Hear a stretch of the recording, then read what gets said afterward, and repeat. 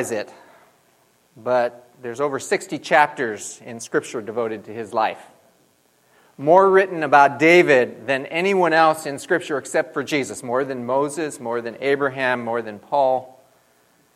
In addition to what was written about him, he wrote at least 73 and possibly up as much as 2/3 of the Psalms, which means he may have contributed more to the Bible even than Paul. Only Moses, whom tradition says wrote the first 5 books of the Bible, may have written more. He was a shepherd, a hunter, a warrior, a general, a king, a poet, an actor, a champion, an outlaw, a musician, a prophet, a worship leader, an adulterer, a murderer, a brother, a son, a husband, a father, a hero, a builder, an architect, an administrator. Most significant of all of him, it was said by God himself in 1 Samuel 13:14, he was a man after God's own heart. And my favorite quote from Mark Twain, because it's so true, is that every man is a moon, and we have a dark side we don't want to show anyone. We all have things we don't want to see. With all the accomplishments and acclaim devoted to David, there's absolutely no attempt in Scripture to hide his dark side either. There's no effort to portray him as someone he wasn't, or as someone who was perfect or had everything together. He's like us. He has that dark side. In fact, that's one of the great things about Scripture, because it's not a book about perfect people who have their lives together. There's no attempt to cover up failure, even for the most righteous. It shows them warts and all. What sets them apart, though, is it shows that God's grace is always greater. Or as we sing, grace greater than our sin. Today we look at David's dark side, which sometimes makes it difficult. And yet, even in the midst of his failure, he still remained a man after God's own heart. He was someone whom the Thompson Chain Reference Bible says that in the Bible there's no character who more fully illustrates the full moral range of human nature, the good and the bad. Just like all of us, he was a sinner in desperate need of God's mercy. And that should give us hope and encouragement. But all of it almost came to naught because of what at the time would have appeared to be a very small thing that happened in his life. Sometimes it's the little things that trip us up and bring great harm. Not long ago, if you had visited the western slopes of the Rocky Mountains, you might have seen a truly majestic, seemingly indestructible living wonder, a giant sequoia, one of the oldest living things on earth. It was a sapling when Jesus walked the shores of Galilee. It was reaching its maturity when Columbus first landed in North America. It looked down from its lofty heights during the Civil War. For almost over 2,000 years, it stood defying both the windstorm and the earthquake, survived wars and floods and fire and drought, and was even struck 14 times by lightning. And yet it survived and thrived and grew bigger and stronger. And yet if you went there today, it's rotting on the forest floor, destroyed by something so small, almost too small to notice, because several years ago, a small colony of beetles started burrowing into its bark, laid their eggs, and began to multiply. Deeper and deeper they burrowed through the bark, into the trunk, eventually to the very heart of the tree, and little by little, bite by bite, they did their work and weakened this once mighty tree to such an extent that after withstanding the elements for centuries, one day it came crashing down and is little more than compost now. It all started with something as small as a beetle. Sometimes it's the little things that do the greatest harm. Things we don't give much thought to. A word said in anger with the intent to injure. Passing on a word of gospel as if it were fact. Things we look at in the privacy of our room. Places we go that are not going to be good or healthy for us. Small indiscretions, too small seemingly to worry about at the time. But they give us just enough of a push in the wrong direction that, if not checked, over time can add up and lead to bigger things, which then we have an easier time justifying as our defenses come down and we fail to keep watch over our soul. Once we let the guards down, it's only a matter of time till we discover that these seemingly small things have brought great harm. As the Song of Solomon puts it, it's the little foxes we have to watch out for because they can ruin the vineyard. Such was certainly the case with David in the passage I want to look at this morning, and it almost led to his total ruin as it happened to his predecessor Saul. In fact, in 2 Samuel 11, it's a case study in how seemingly little things get bigger and bigger and bring pain and ruin if not checked. 2 Samuel 11:1 begins, "In the spring, at the time when kings go off to war, David sent Joab out with the king's men and the whole Israelite army. They destroyed the Ammonites and besieged Rabbah, but David remained in Jerusalem." It's the time when kings go off to war, but David stayed home. Such a small thing.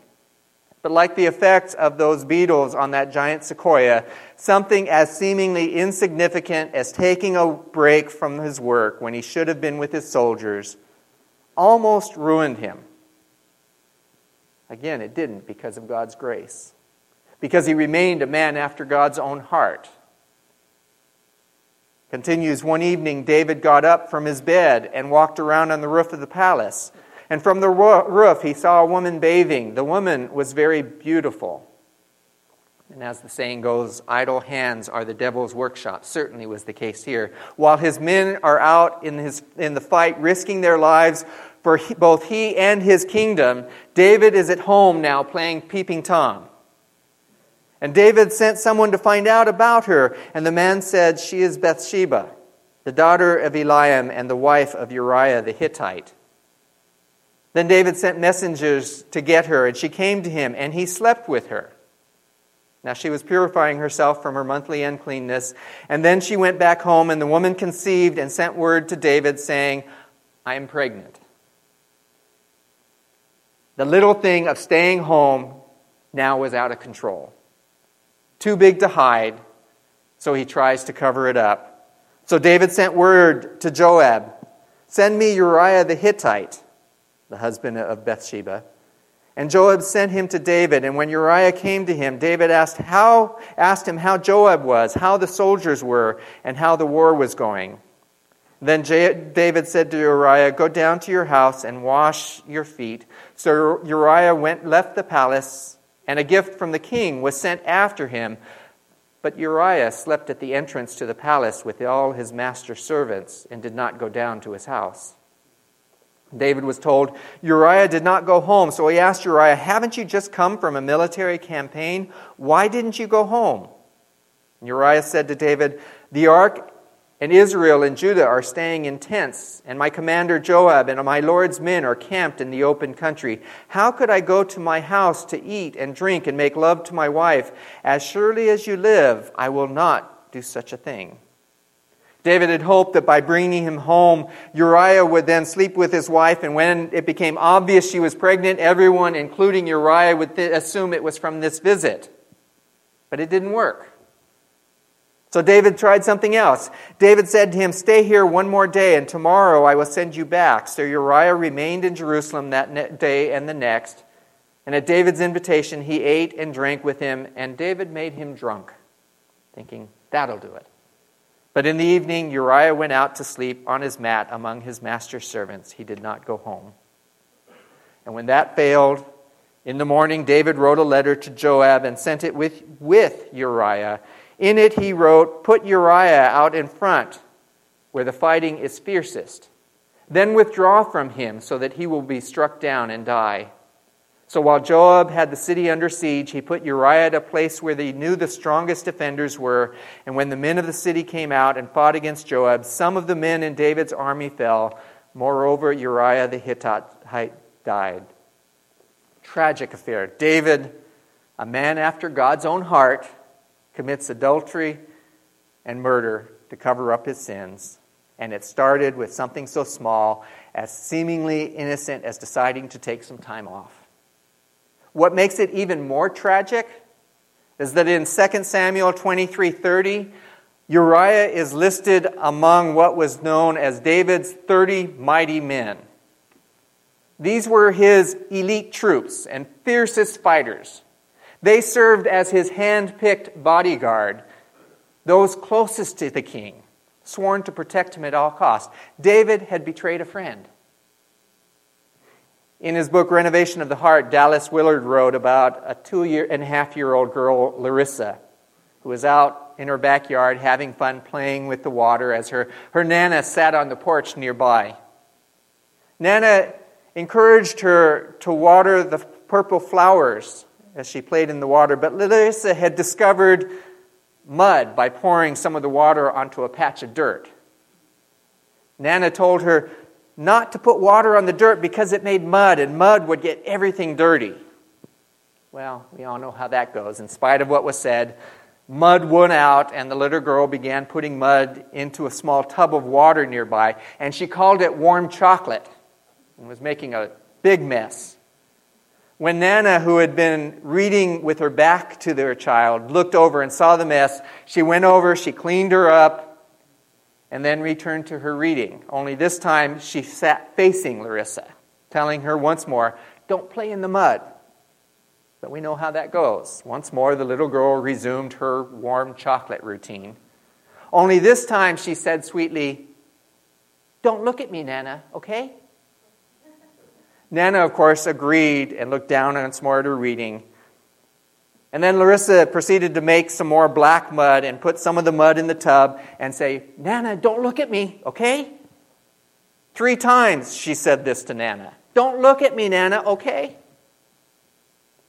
I wonder if that might have been in David's mind too as he first started staring from the rooftop. "Don't look at me, God, okay?" He begins leering at Bathsheba, thinking, "Don't look at me, God, okay?" He sends for her. "Don't look at me, God, okay?" Do we do that? We start doing something seemingly small and inconsequential and say, "Well, don't look at me, God, okay?" It leads to something else. "Don't look at me, God, okay?" And before we know it, something you never intended, look at how far we've fallen. One of the lessons we can take from this story is that we need to pay attention to even the little things in life, because if we're not careful, they can lead to much bigger things. Small sin can quickly lead to larger sin as we begin to excuse ourselves or try to cover it up, which then leaves us vulnerable. And if left unchecked, what starts off small grows. Someone has said, in a very folksy kind of way, sin is like a stray cat. You let your kids feed it some old bologna, and the next thing you know, it's having kittens under your porch. David didn't set out to sin. It just kind of happened along the way. He didn't spend time throughout the day thinking and planning what he was going to do that night. He didn't set out to commit adultery. He didn't start that day planning to have a friend killed. He simply got careless and didn't think it was that big of a deal. Or perhaps a better way of putting it, he didn't think at all. He simply followed his desire and let his gaze wander and then let it linger where it shouldn't have been to begin with. And then he spent the rest of his life facing the serious consequences of what he had done.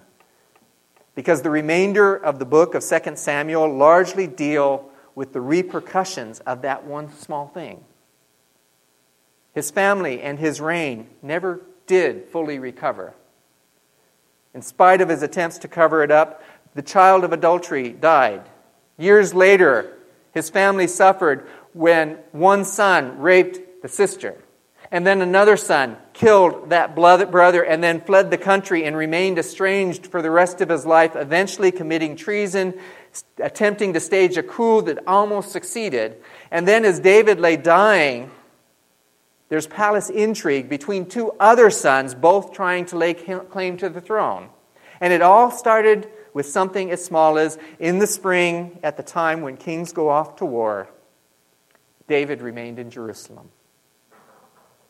Like David, we allow sometimes little things to become big when we allow our attention to linger on a sight, on a thought of some past slight or hurt we suffered, or a desire we shouldn't.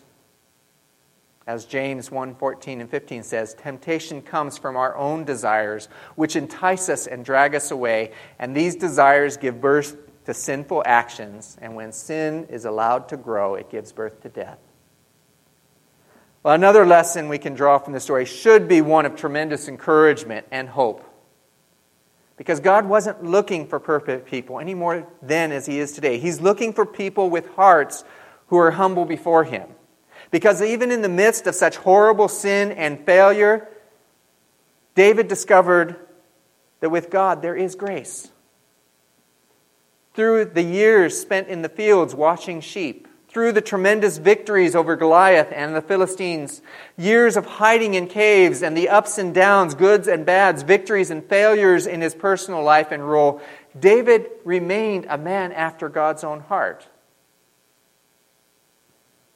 It's a story about one day how a large male lion decided to make sure that all the other animals knew who was the master of the forest. So he went to the gazelle and he roared, "Who is the king of the jungle?"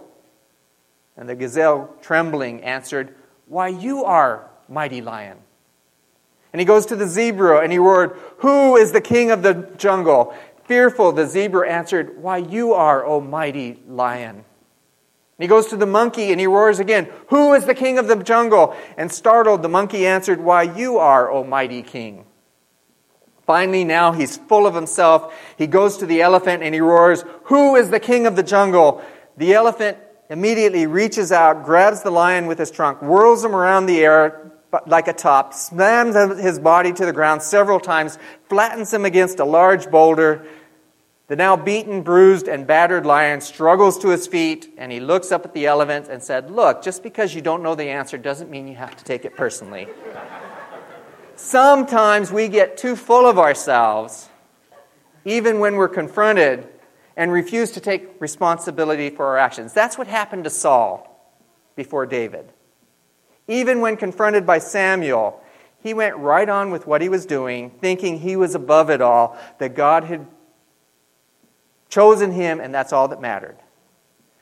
David, on the other hand, a man after God's own heart, when he was confronted by Nathan, he showed what it means to be a man after God's own heart. He realized he wasn't any better than others. In fact, he confesses his sin. He confronts it and takes responsibility for his action. He doesn't try to hide it any longer. But he knows that God's grace is greater. In spite of everything he had done, he kept his priorities straight. In 1 Kings 11:4, it says, his heart was fully devoted to the Lord. That word devoted means it was undivided. So even though he fell, even though he did horrible things, in the midst of it, he never turned away from God, but he turned toward God when he realized what he had done. Sometimes we point fingers when we need to simply accept responsibility. Or as one preacher put it, David's life reminded him of a compass needle. It wiggled quite a bit from side to side, but it always returned to due north. We're never too far for God to reach us. I want to close with one of the most personal and heartfelt of all the Psalms that David wrote when Nathan confronted him with his behavior with Bathsheba. There's no denial, no extenuating circumstances, no resistance at all. He knew and he freely confessed his sin, and in doing so, he revealed what God meant when he called David a man after his own heart. Psalm 51, David wrote, "Have mercy on me, O God, because of your unfailing love. Because of your great compassion, blot out the stain of my sin. Wash me clean from guilt. Purify me from my sin, for I recognize my rebellion. It haunts me day and night. Against you and you alone have I sinned. I have done what is evil in your sight. You will be proved right in what you say, and your judgment against me is just. For I was born a sinner, yes, from the moment my mother conceived me. But you desire honesty from the womb, teaching me wisdom even there. Purify me from my sins, and I will be clean. Wash me, and I will be whiter than snow. Oh, give me back my joy again. You have broken me. Now let me rejoice. Don't keep looking at my sins. Remove the stain of my guilt. Create in me a clean heart, O God. Renew a loyal spirit within me. Do not banish me from your presence, and don't take your Holy Spirit from me. Restore to me the joy of your salvation, and make me willing to obey you. For then I will teach your ways to rebels, and they will return to you. Forgive me for shedding blood, O God, who saves me. Then I will joyfully sing of your forgiveness. Unseal my lips, O Lord, that my mouth may praise you. You do not desire a sacrifice, or I would offer one. You do not want a burnt offering.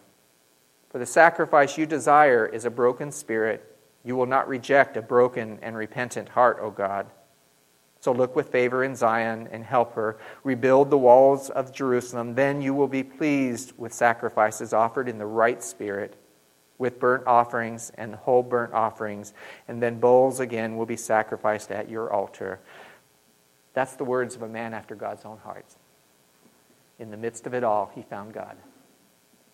Our Father, we thank you that in the midst of it all, we can find you too. That life does have those times where we fail to account for even the small things, and before we know it, the slide has begun. But no matter how far we go, you can still be found. And so, Father, we thank you for that grace which is always greater. Thank you for that salvation which cleanses us, even as David said, and makes us white as snow. We thank you now, Lord, for your Son, Jesus Christ, in whose name we pray. Amen. Would you all please stand as we sing our hymn of invitation and commitment? And if you have not experienced that cleansing freedom that Christ offers, we invite you to pray with you, either now, here at the front, or after the service, if you would like someone to pray with you as we sing together. Softly and tenderly, Jesus is calling, calling for you and for me. See on the portals, he's waiting.